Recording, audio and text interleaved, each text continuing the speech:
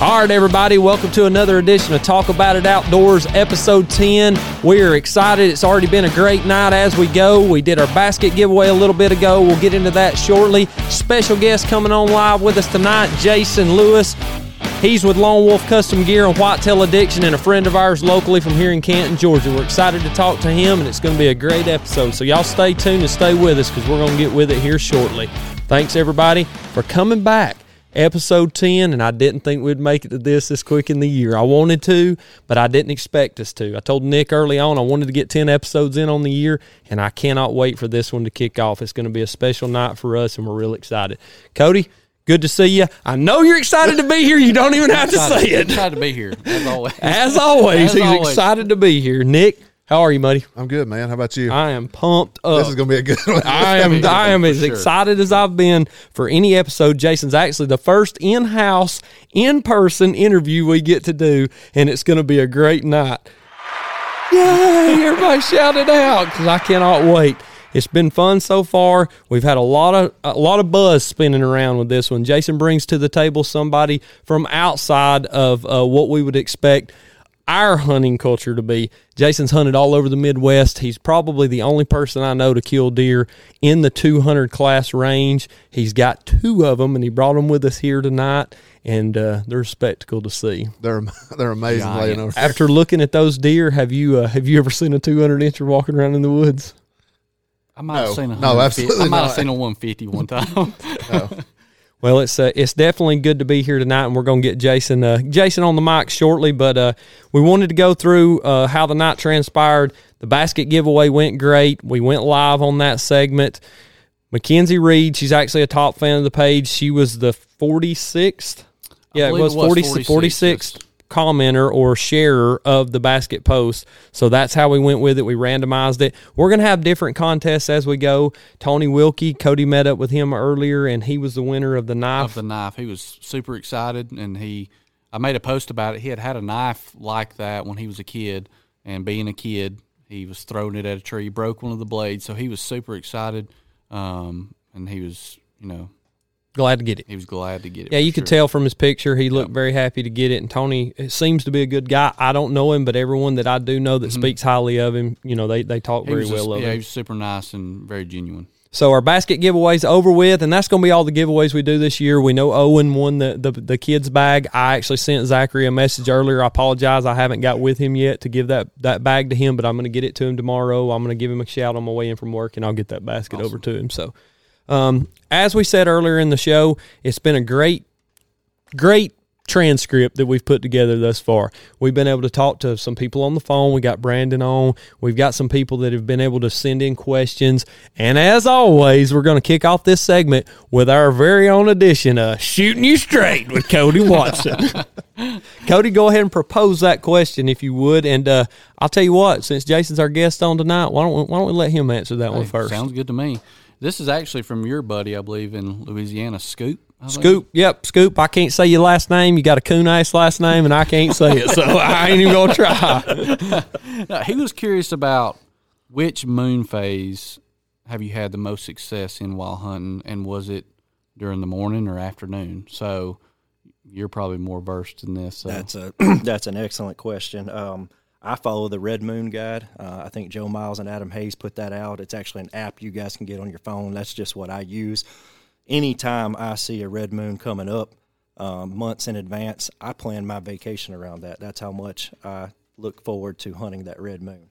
And to be honest with you, Cody, it doesn't matter morning or evening. If it's a red moon, and especially if you get a little trickle of cold weather or a weather change with pressure rising, that's when I've had the most success. It could be mid-morning, it could be midday, it could be the afternoon, but to answer his question, the red moon definitely is when I've had the most success, and I've got years of history of when I've taken off on those dates on purpose and deliberately killed deer because I was hunting on those dates, and I truly do believe in that. And that's, I guess, the Red Moon app, it kind of goes, so that's for everywhere, That's right? everywhere. That's everywhere. That's good for everywhere. That's the first full moon, basically, of early season, correct? That is correct, and then you've got the it's usually second, in October, right? You've got the second autumnal equinox moon and 30 days following that, and it all has to do with the amount of light that enters a buck's eye. And what gets them on their feet most during daylight. And so there's a whole lot of science that goes into it. These guys make it real easy, and they give you the whole year when you get the app. So if you're looking at a late season hunt in January, or that early muzzleloader September in Kansas, or you fellas heading up to Illinois for that opening or bow, October 1st, you know if it's going to be a decent moon phase. And that is that typically within a couple weeks of Halloween? Usually, yes. Yeah. It usually falls within a week or two of Halloween. Let me get that app real quick. Do you find the moon phase? I know you said red moon. Do you find deer movement is better on a rising moon, or a moon going to full, or coming away from a new moon? I've done better going away from a new moon. I've seen more deer activity. I was going to say that too with that question. I've seen more activity with after the moon's full, going back to dark. Absolutely, and again, it's also a correlation of the weather. You know, this year, think about that first week in November. We were all in the Midwest about the same time. I tagged out on November 5th, and it turned out to be 72 degrees that day. But guess what? It was a red moon week. Yeah. Do you I lost my train of thought when he threw that pin across the basin. I had to get rid of that pin. I can't threw a basin across the pin. Yeah, I had to get rid of that pin. That's all I do is sit here and click. Click.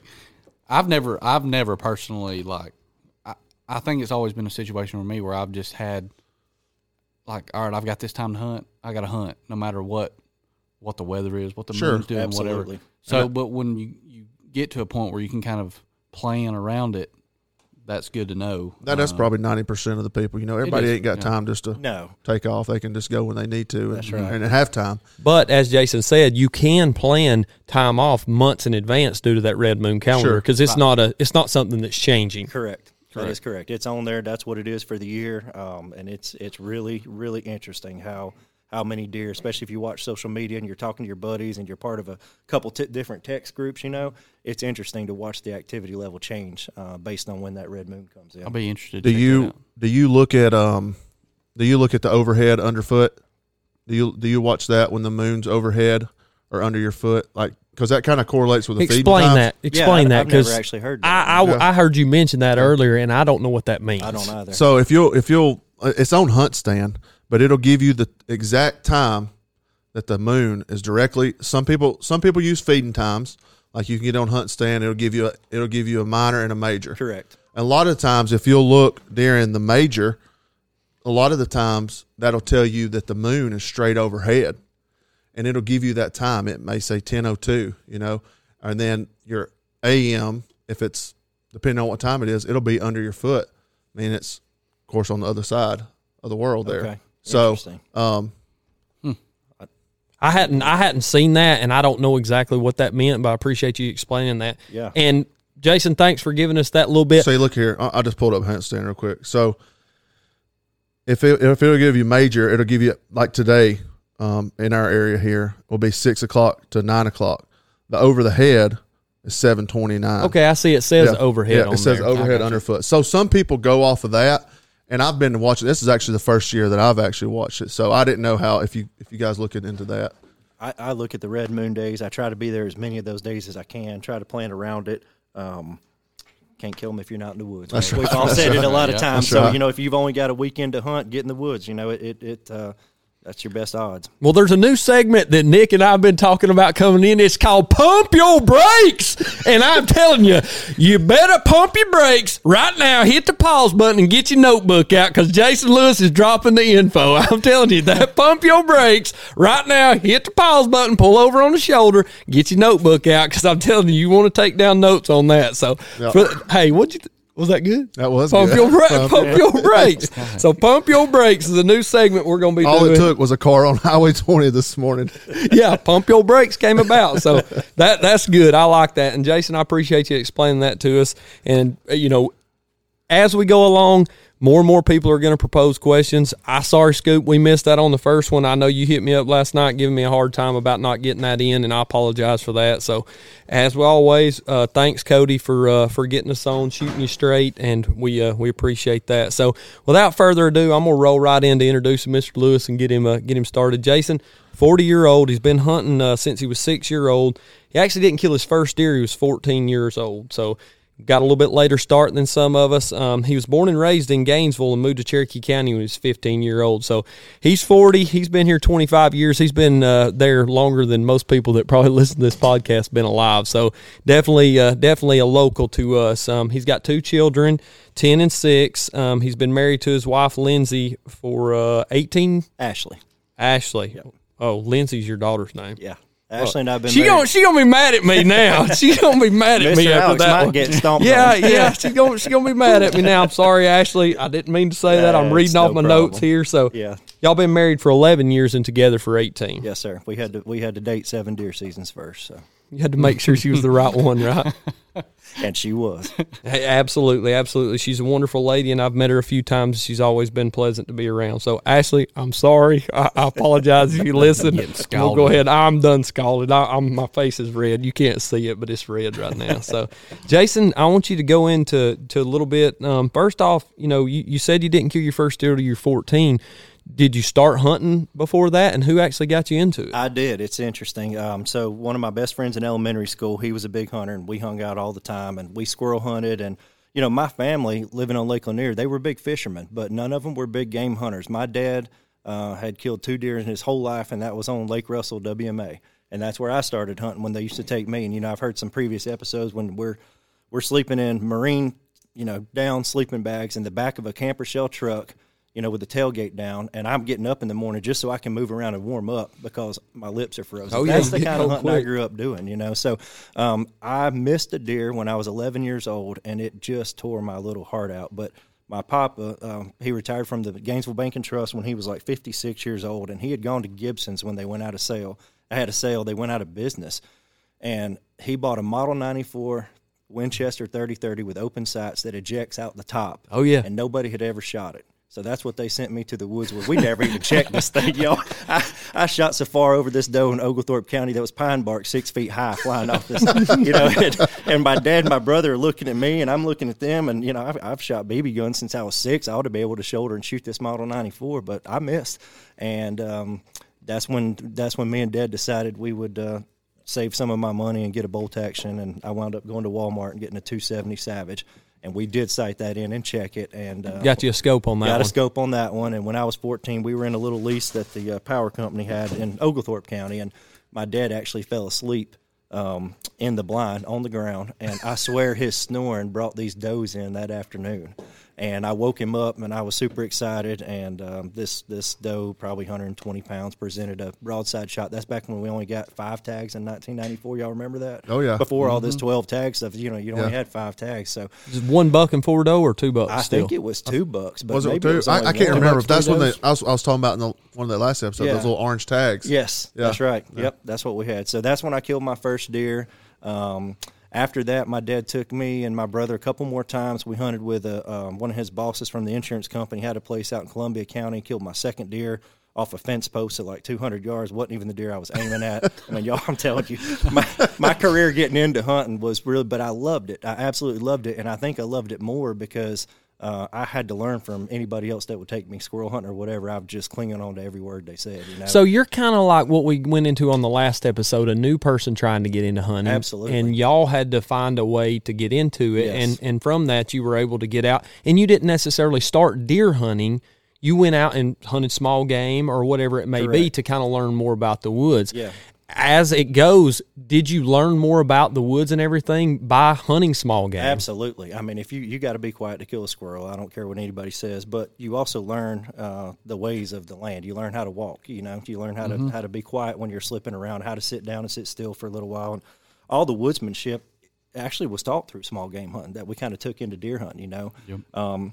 When I was 16, my third deer I ever killed was with a bow. I had saved up all year long. I bought a little bear whitetail too.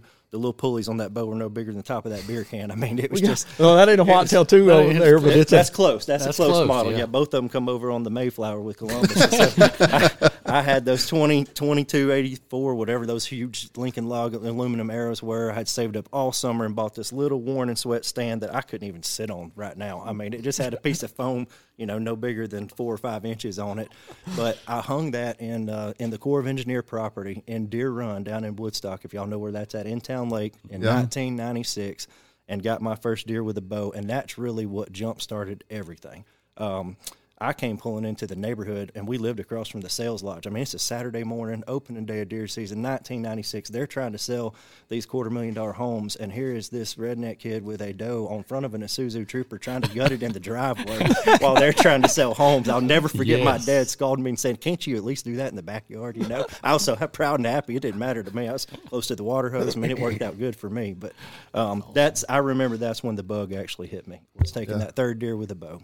And that's when you got into the bow hunting side Absolutely. of things, and ever since then, and ever since I've known you. So little tidbit of information on how I met Jason Lewis. He was actually over at a friend of mine's house shooting, James Turner. He was there shooting bows one day, and James had invited me over to shoot.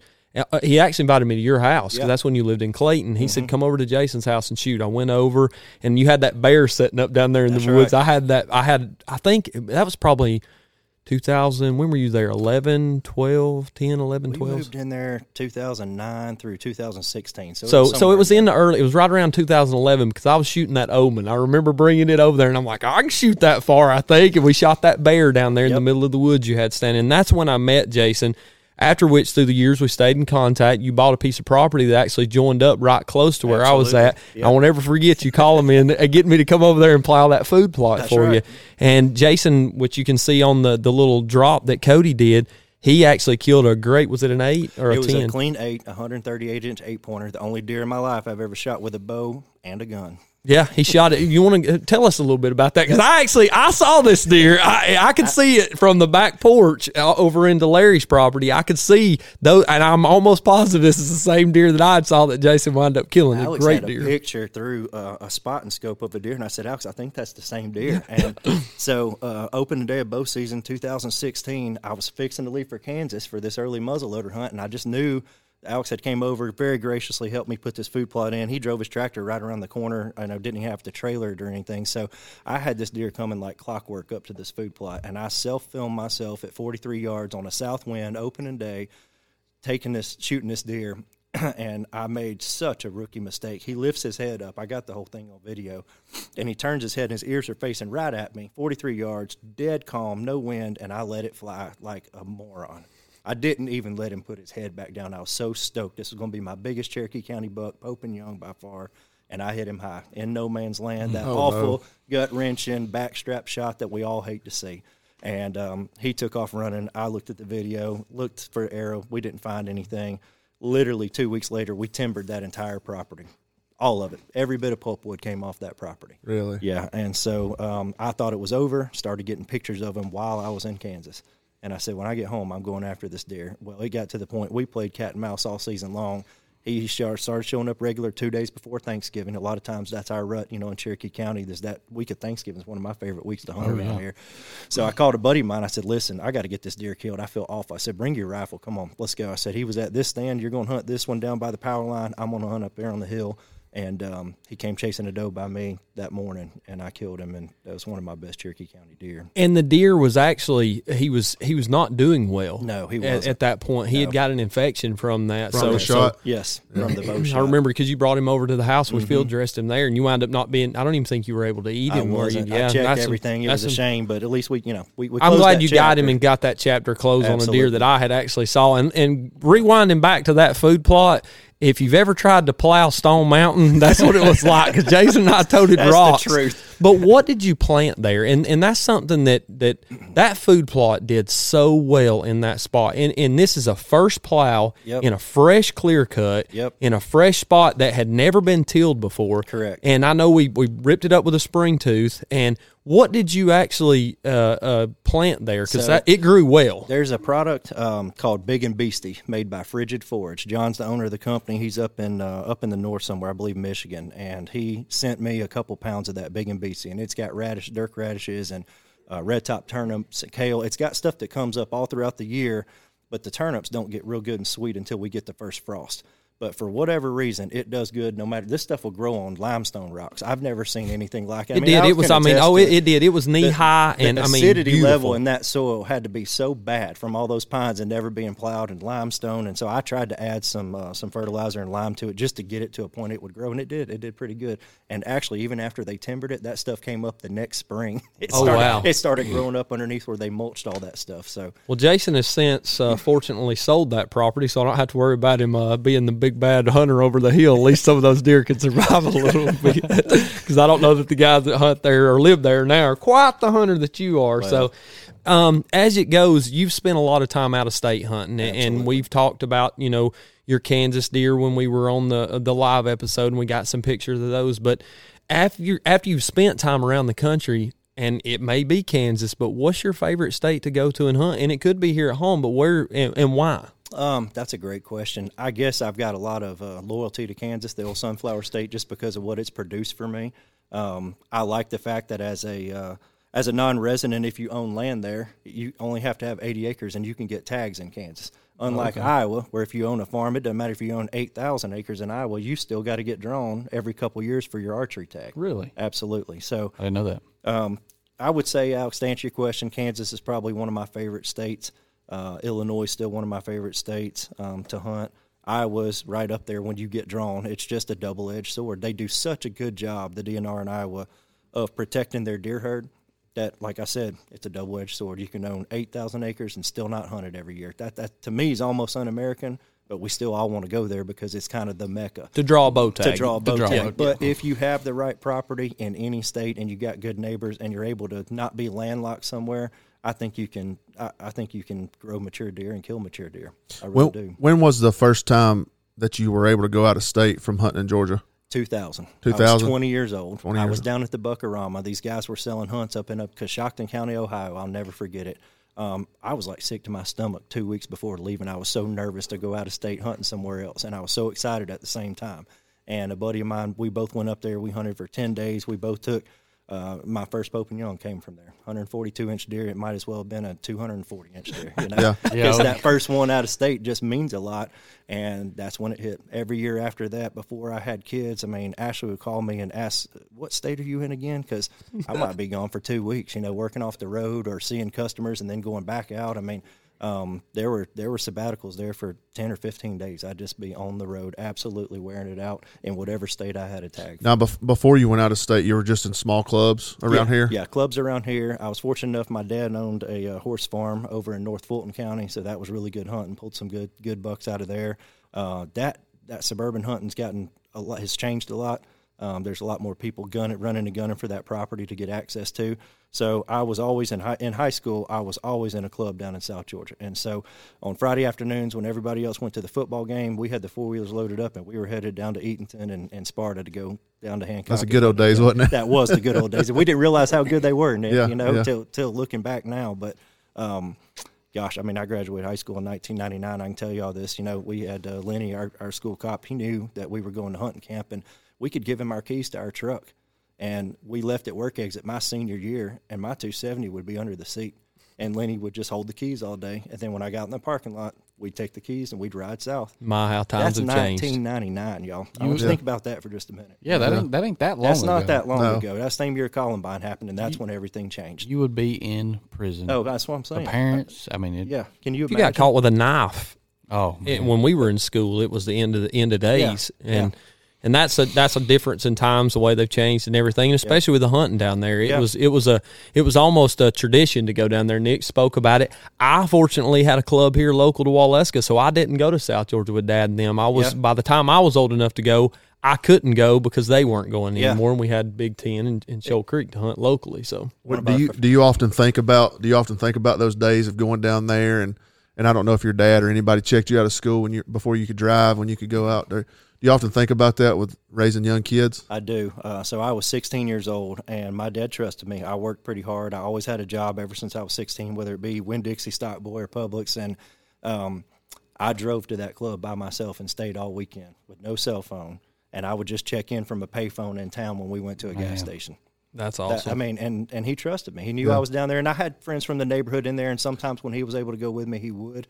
But that was just a whole different time. And, we'd come home through Atlanta. There might be an accident. You'd be sitting on 285 at 16 or 17 years old with deer on the back, on the cargo rack, people giving you either a thumbs up or a different finger. That's what I was talking to. I think I was talking to Cody Fowler the other day about, man, you'd load up on Sunday to come home, man. You're so excited to get on 20 or 75 just to see what someone else killed exactly. or what you had. But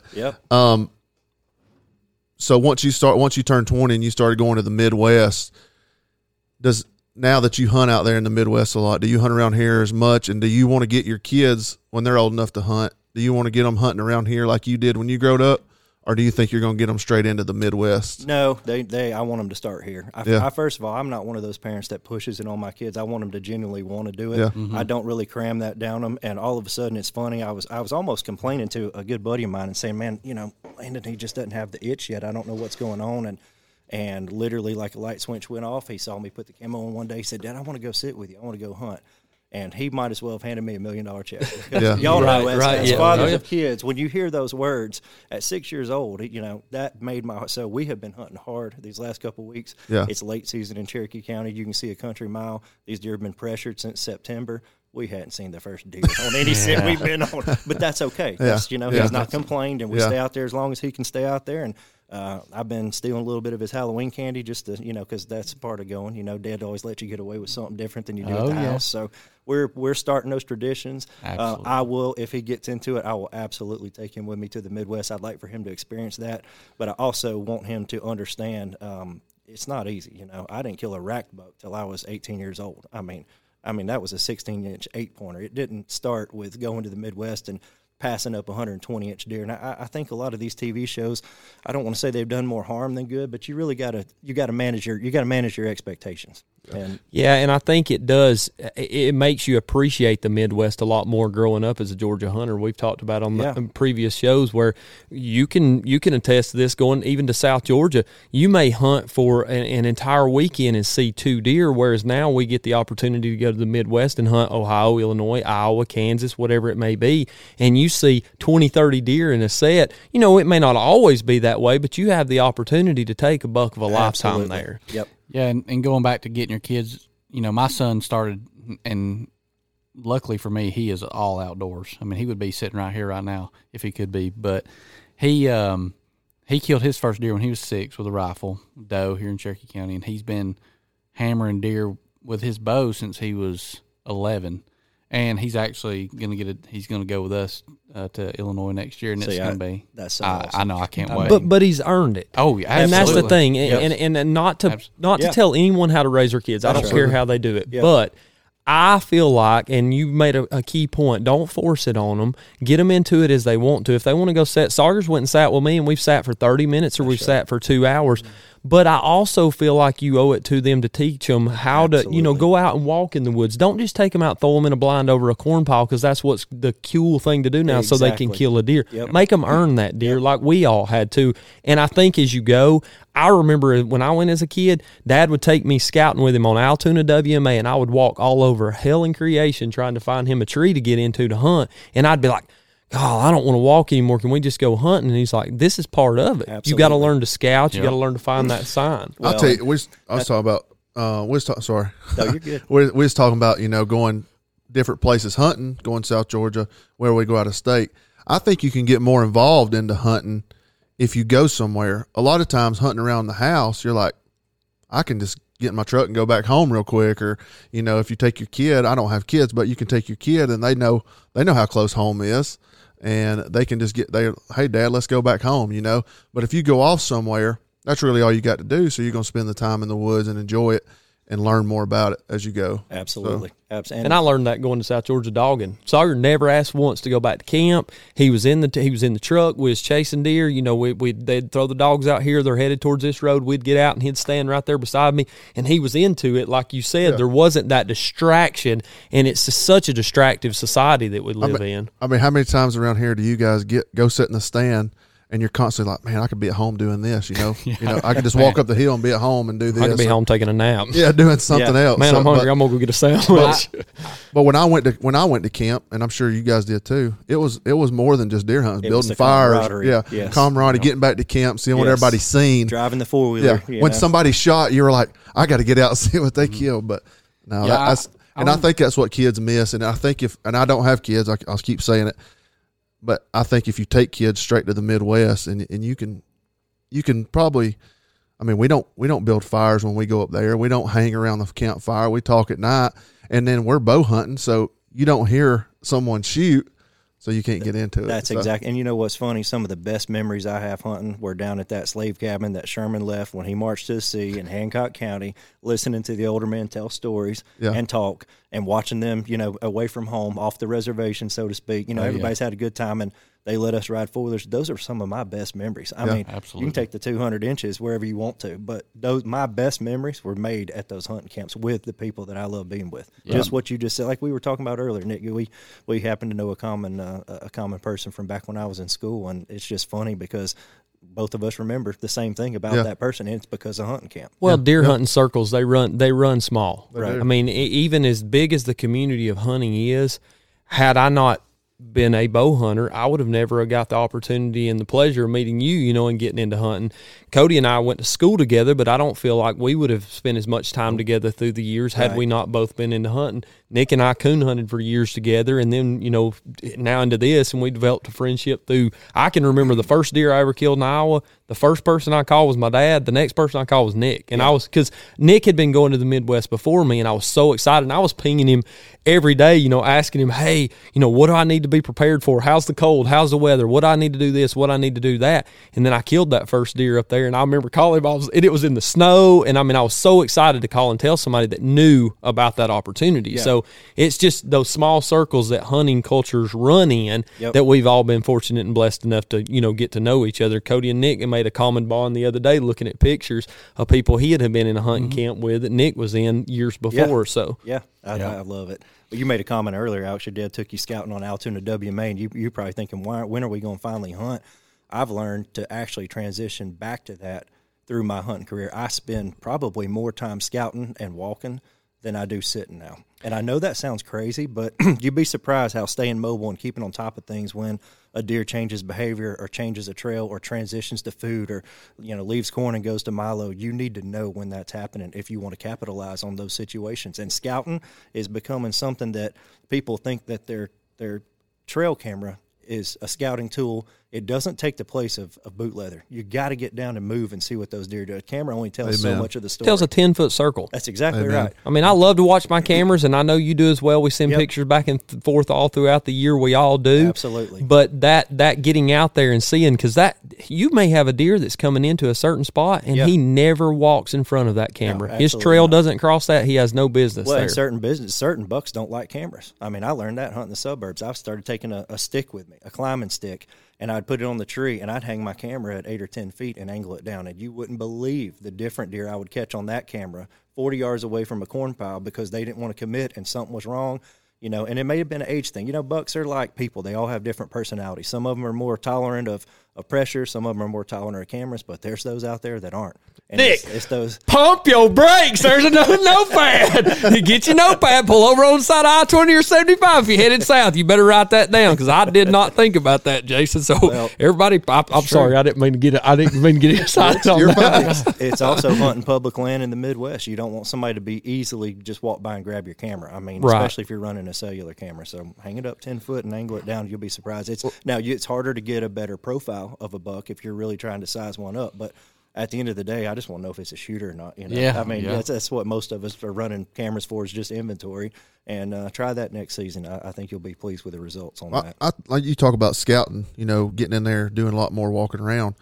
Just like going back to Brandon's deer, that deer he killed up there in Illinois this year.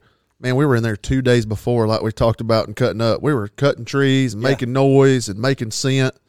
2 days later, he was in there. Absolutely. I don't care about that. That's their home. That's where the ladies are. Yeah. They're going to come back to that area. Absolutely. Yeah. I take a saw with me every time I go. I've got a 10 foot. I'm on my third 10-foot Hooyman. and probably my second 5-footer. And it's a lot to tote, but you can just leave it at the bottom of the tree, throw some leaves on it. But you got to have those shooting lanes. Like yes, you got to. If you go all the way up there and you start moving around and you don't have a shooting lane, it's going to be a different story you're telling on the cell phone when you get back in the truck. You know?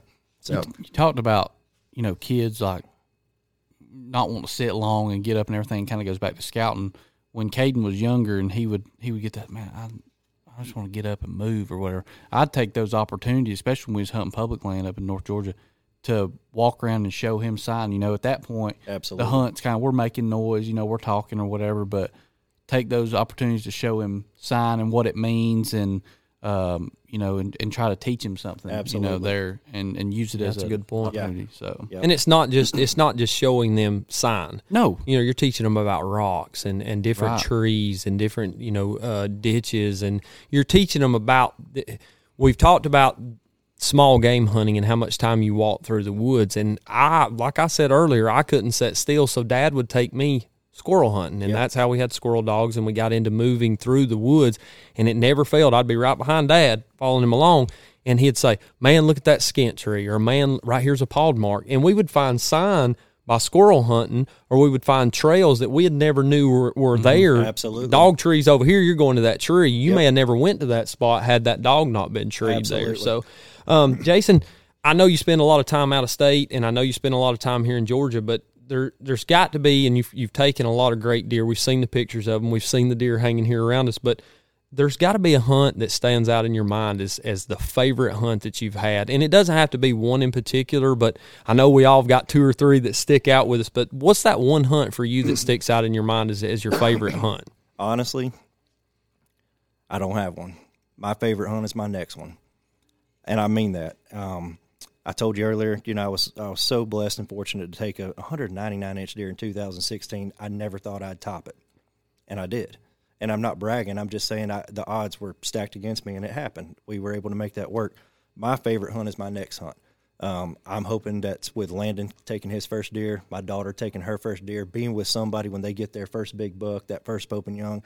My favorite hunt is my next hunt. There's a lot of them that stick out over the years that I've been fortunate to be a part of.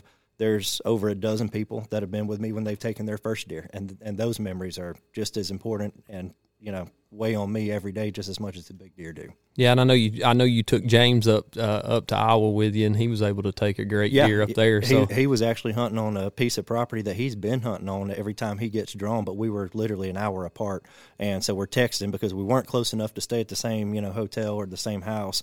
But we were texting back and forth, and he took his biggest bow buck a day after mine. That was pretty cool. I mean, it was really neat to be there. James Turner talking about he don't know how to kill a big buck. I see you on there popping out, James. Yeah. You've killed some great ones. inch deer out of Western Kentucky. Mm-hmm. Yeah, I'll listen to that. I'm gonna go ahead and tell you too. When your kid takes that first deer and you're there, Caden shot that deer when he was 6 years old. I need a box of tissues. I cried like a baby. Yep. Brady Hill was sitting there with me. And there wasn't no stopping. No. I didn't. Nope. Just a run-of-the-mill Georgia nanny doe, and it might as well have been a 200-inch deer at that point. I mean, it was exactly right. And that's what started it for him. Yeah. So you've traveled through the states in the Midwest, and you've come back to Georgia and you've hunted. And take me through the early season hunts that you've been on and how you differentiate how you hunt those deer, as far as the pressure or Talk me through early season for you. Yeah. What's a key factor for you in early season? Cameras. Got to have as many cameras as you can afford to run. They're your best friend early season. You need them to be your eyes. Most of the time, those bucks are still in bachelor groups that time in September, like when these two were taken in Kansas. The less is more. You got to always remember that. This is extremely difficult for somebody to grasp this, but when I was hunting this deer in 2018, there were 2 days where I literally did not hunt because the mornings were terrible. You're going to blow them off the crop fields. The afternoon's your best chance, and the only time you're probably going to succeed in seeing him and getting a shot at him. And then if the wind's wrong for the afternoon, your best, but he's on the farm. You're getting pictures of him. When you say terrible mornings, you mean wind was blowing in the direction you thought he was going to come from? No, for whatever reason, early we had intel this deer was just coming off the crops. I could not get to any stand I wanted to get to without bumping him or even taking a chance at bumping him.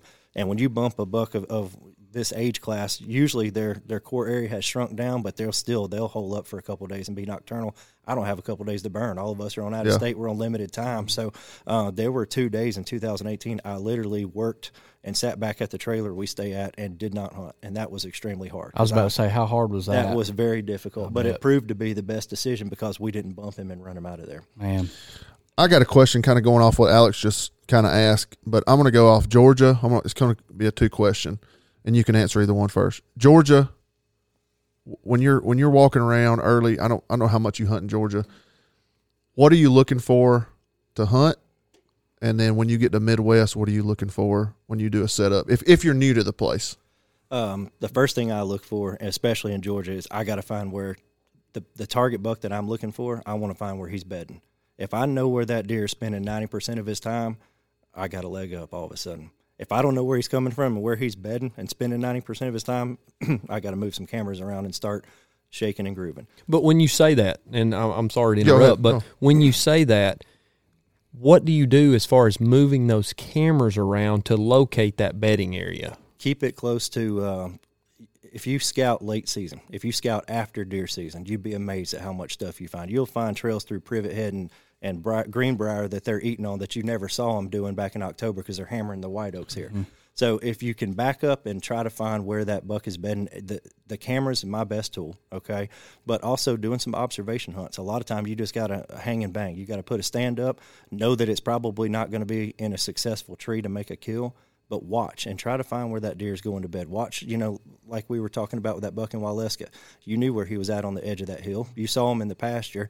If you can put him to bed and almost like a turkey, just figure out where he's going to bed, you've got a big leg up on him. Because all of a sudden then, if I find that bedding area, I can surround it as carefully as possible with some cameras, and I'll figure out which way he's going when he's leaving that bed and how much time he's doing it. A lot of times, they might be on a 2 or 3 day cycle coming by a camera. If you ever looked at your pictures and said, man, why am I only getting this deer every 3rd day? Well, that's because you're not right on top of his bed, but you're in between that and some food or that and where he wants to go, but he's not making that. You don't need to hunt till that 3rd day. Now, if you're saying you move the cameras close to the bed area, say you get him on a pretty good pattern, but you got a smart old buck that is, maybe he knows the camera's there, maybe he's kind of avoiding it. How close are you hanging to that area? I mean, within a few feet. You'll hang off of that camera, within. And you don't think that bothers him? You'd be surprised, especially on older deer. Yeah. I'll tell you a tactic too that works. Another one to get your notepad for. A lot of these old bucks. Pump your brakes. There it is. Thank you, Alex. A lot of these old bucks, they are really stubborn, just like an older person. Right. And if you bump them out of that bed, you better go in there and hang a lock on them, and you better be sitting in it within 24 hours. So if you see him get up out of that bed, I'll go and hang a stand, and I'll be waiting on him when he comes back. Because guess what? In the Midwest, it's a bump and dump. That's what we call it. It's a tactic.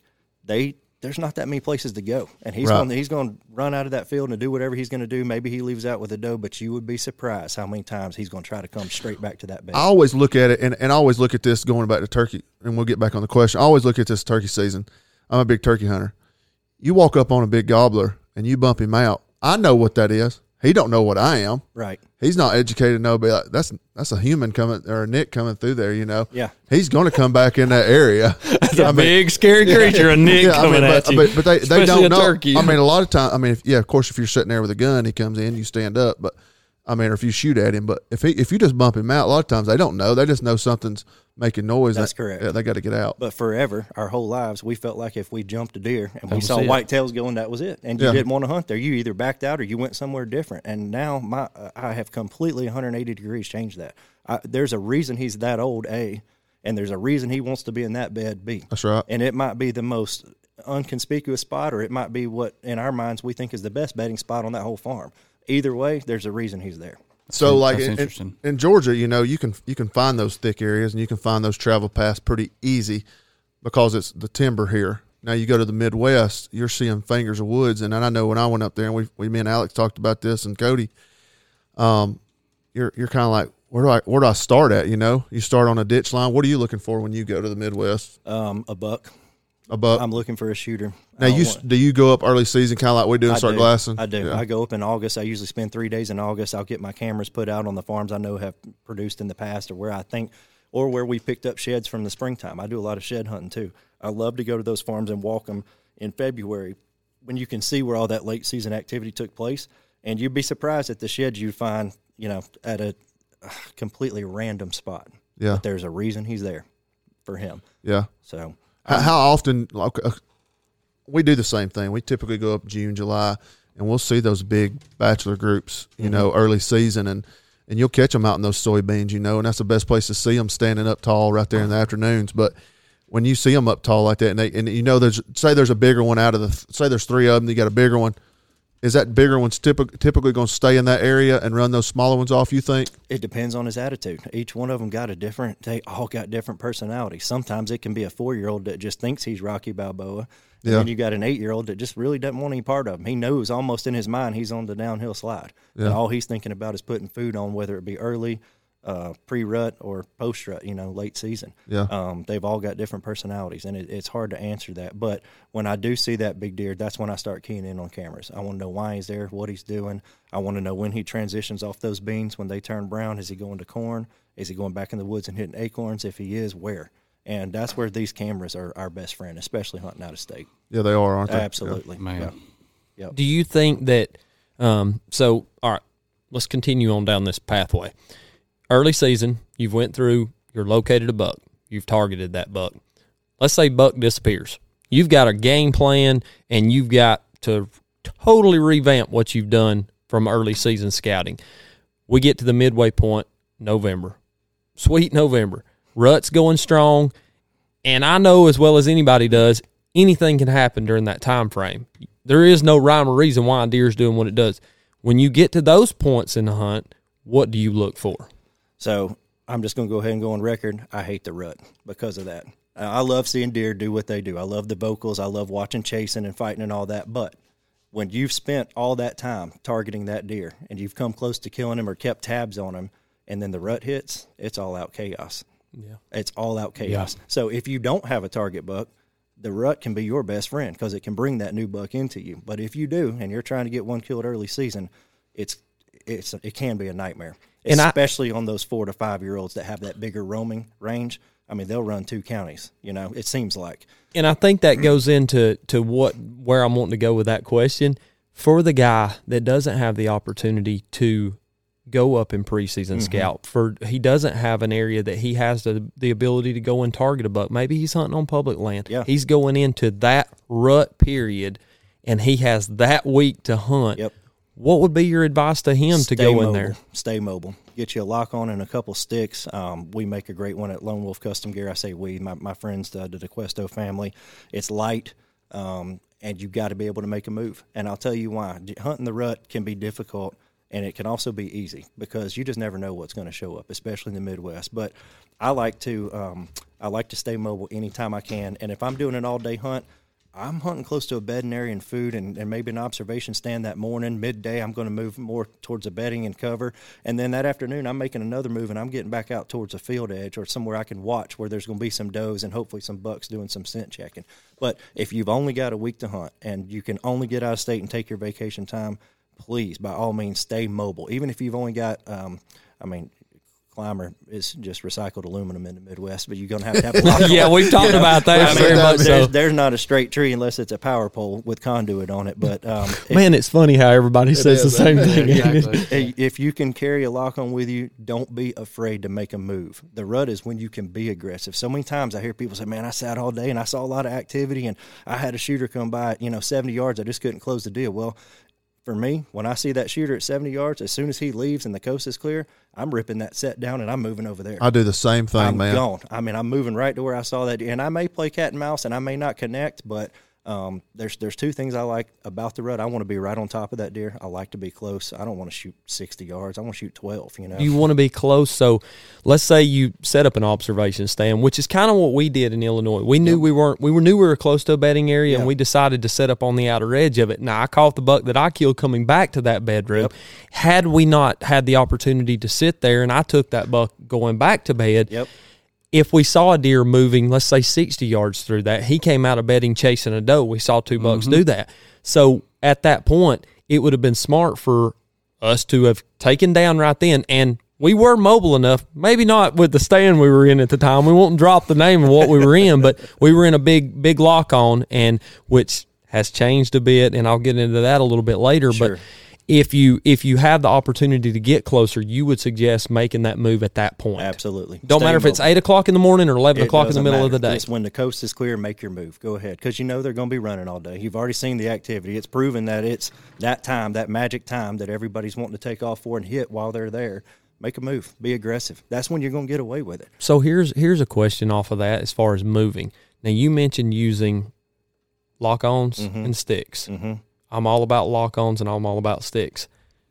You ever thought about a saddle? Yeah, there's a lot of guys that do the saddle hunt. That scares me to death. I mean, Well, it does me as well, Yeah. and that's what we've talked about, the ropes and everything. We've talked about that, and Yep. there's a lot of guys. Do you feel like they have an advantage over us? You know, most of the guys that are saddle hunters, they're at the same level as far as they're just nuts about going out of state and hunting. They're serious hunters, and I do feel like they have a wider range of motion to get away with. But they also they'll also tell you after sitting there for 6 hours, their legs may hurt them for the next 2 days. You know, there's a trade off. But most of the guys I know that are saddle hunting, they're very successful hunters. They really know how to get in there and get it done. For me, I want to put that lock on my back with my backpack, my camera gear, and I want to be able to shag and move. And the other thing I've learned, too, from hunting the Midwest, you don't need to be 22 feet high. You got that right. A lot of deer from, 8 feet. Not even as high as Nick Seelan here. Is just get where they can't see you. Get some cover around you. Don't clean everything out. You know, just some of the common sense. That's what we talked about. It's not Georgia. It's not. It's not Georgia. You can get away with so much more. You know, there's a finch row that nobody wanted to hunt on one of our Illinois pieces because none of the trees were over 12 feet. I went to the biggest cedar that was no bigger than my leg and got up 6 feet and killed a really good deer because, guess what? He was using that finch row, and he'd never had a person in there. I just carved out a little spot, made my little nest, got up 6 feet, and was able to take that buck. And again, this is just advice because it's something I've learned. You know how long it took me to learn that? I was the guy sitting 200 yards across the field going, man, I wish I could get a blind over there on that cedar thicket. Yep.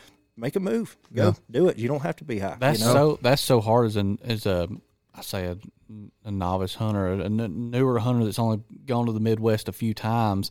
I've been lucky enough to go 3 years now, and you get out there and you're seeing all this activity. We're not used to that in Georgia. That's right. And it's hard to rip down a set and move when you're seeing deer even at 150 yards. You're like, well, one's bound to run by me in a minute, you know.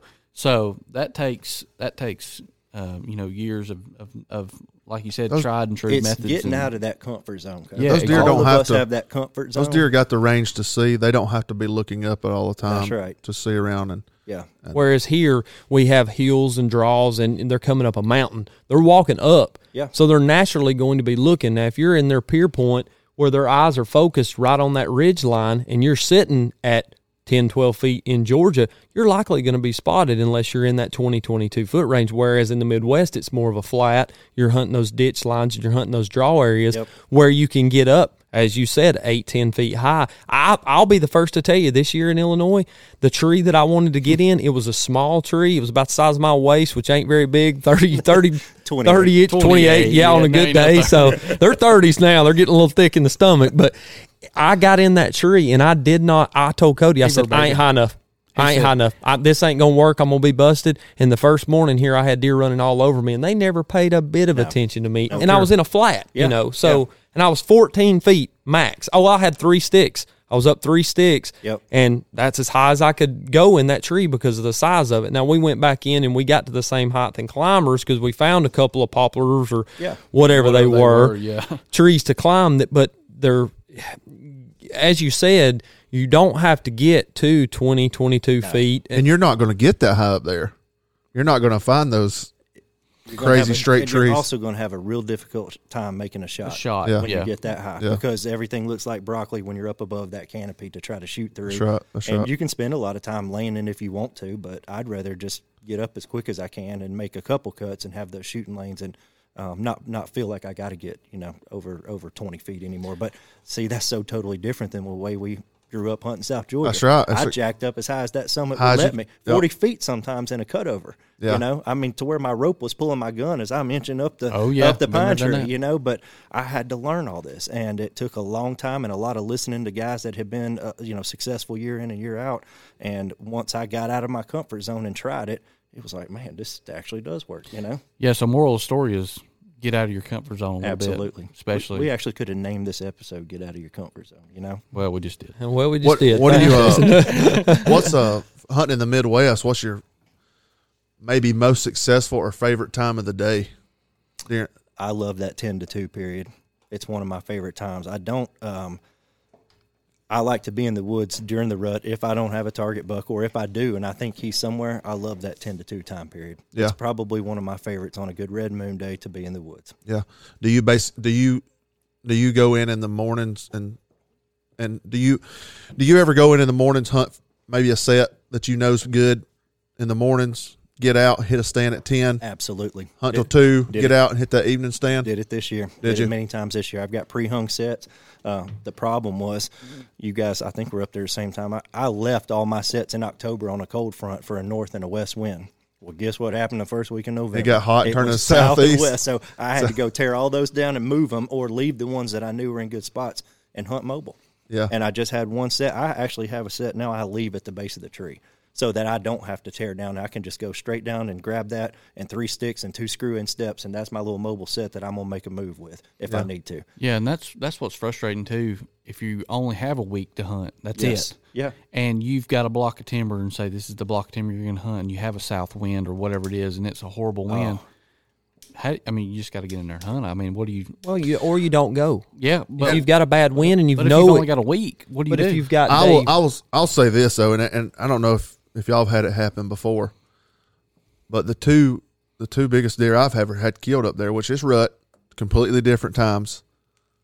My wind was hitting them straight in the face, and they could care less in the world. Yeah, you'd be surprised. They don't care. A lot of times we're up there just for that hard week of rut.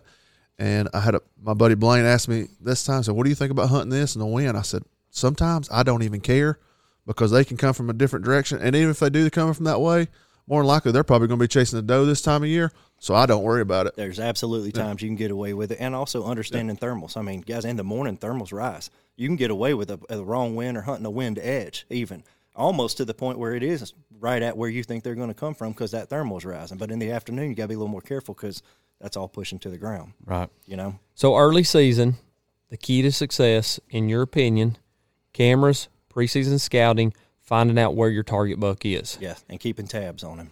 Let's go to mid-season, rut period. Your key to success there is stay mobile. And guess what? Y'all are going to have to wait till episode 2 or part 2 of this episode to find out what Jason's keys to late season success is. For everybody over at Talk About It Outdoors, we appreciate you tuning in tonight. I ain't going to leave y'all hanging too long on this, and we're going to go into part 2 on the secondary episode. And hey, this may even carry over to part 3. I'm not sure. We're going to go back over the little bit of a recap of what we did in the second part of it. But as I said, I appreciate everybody tuning in tonight. We appreciate everybody tuning in to the giveaway tonight.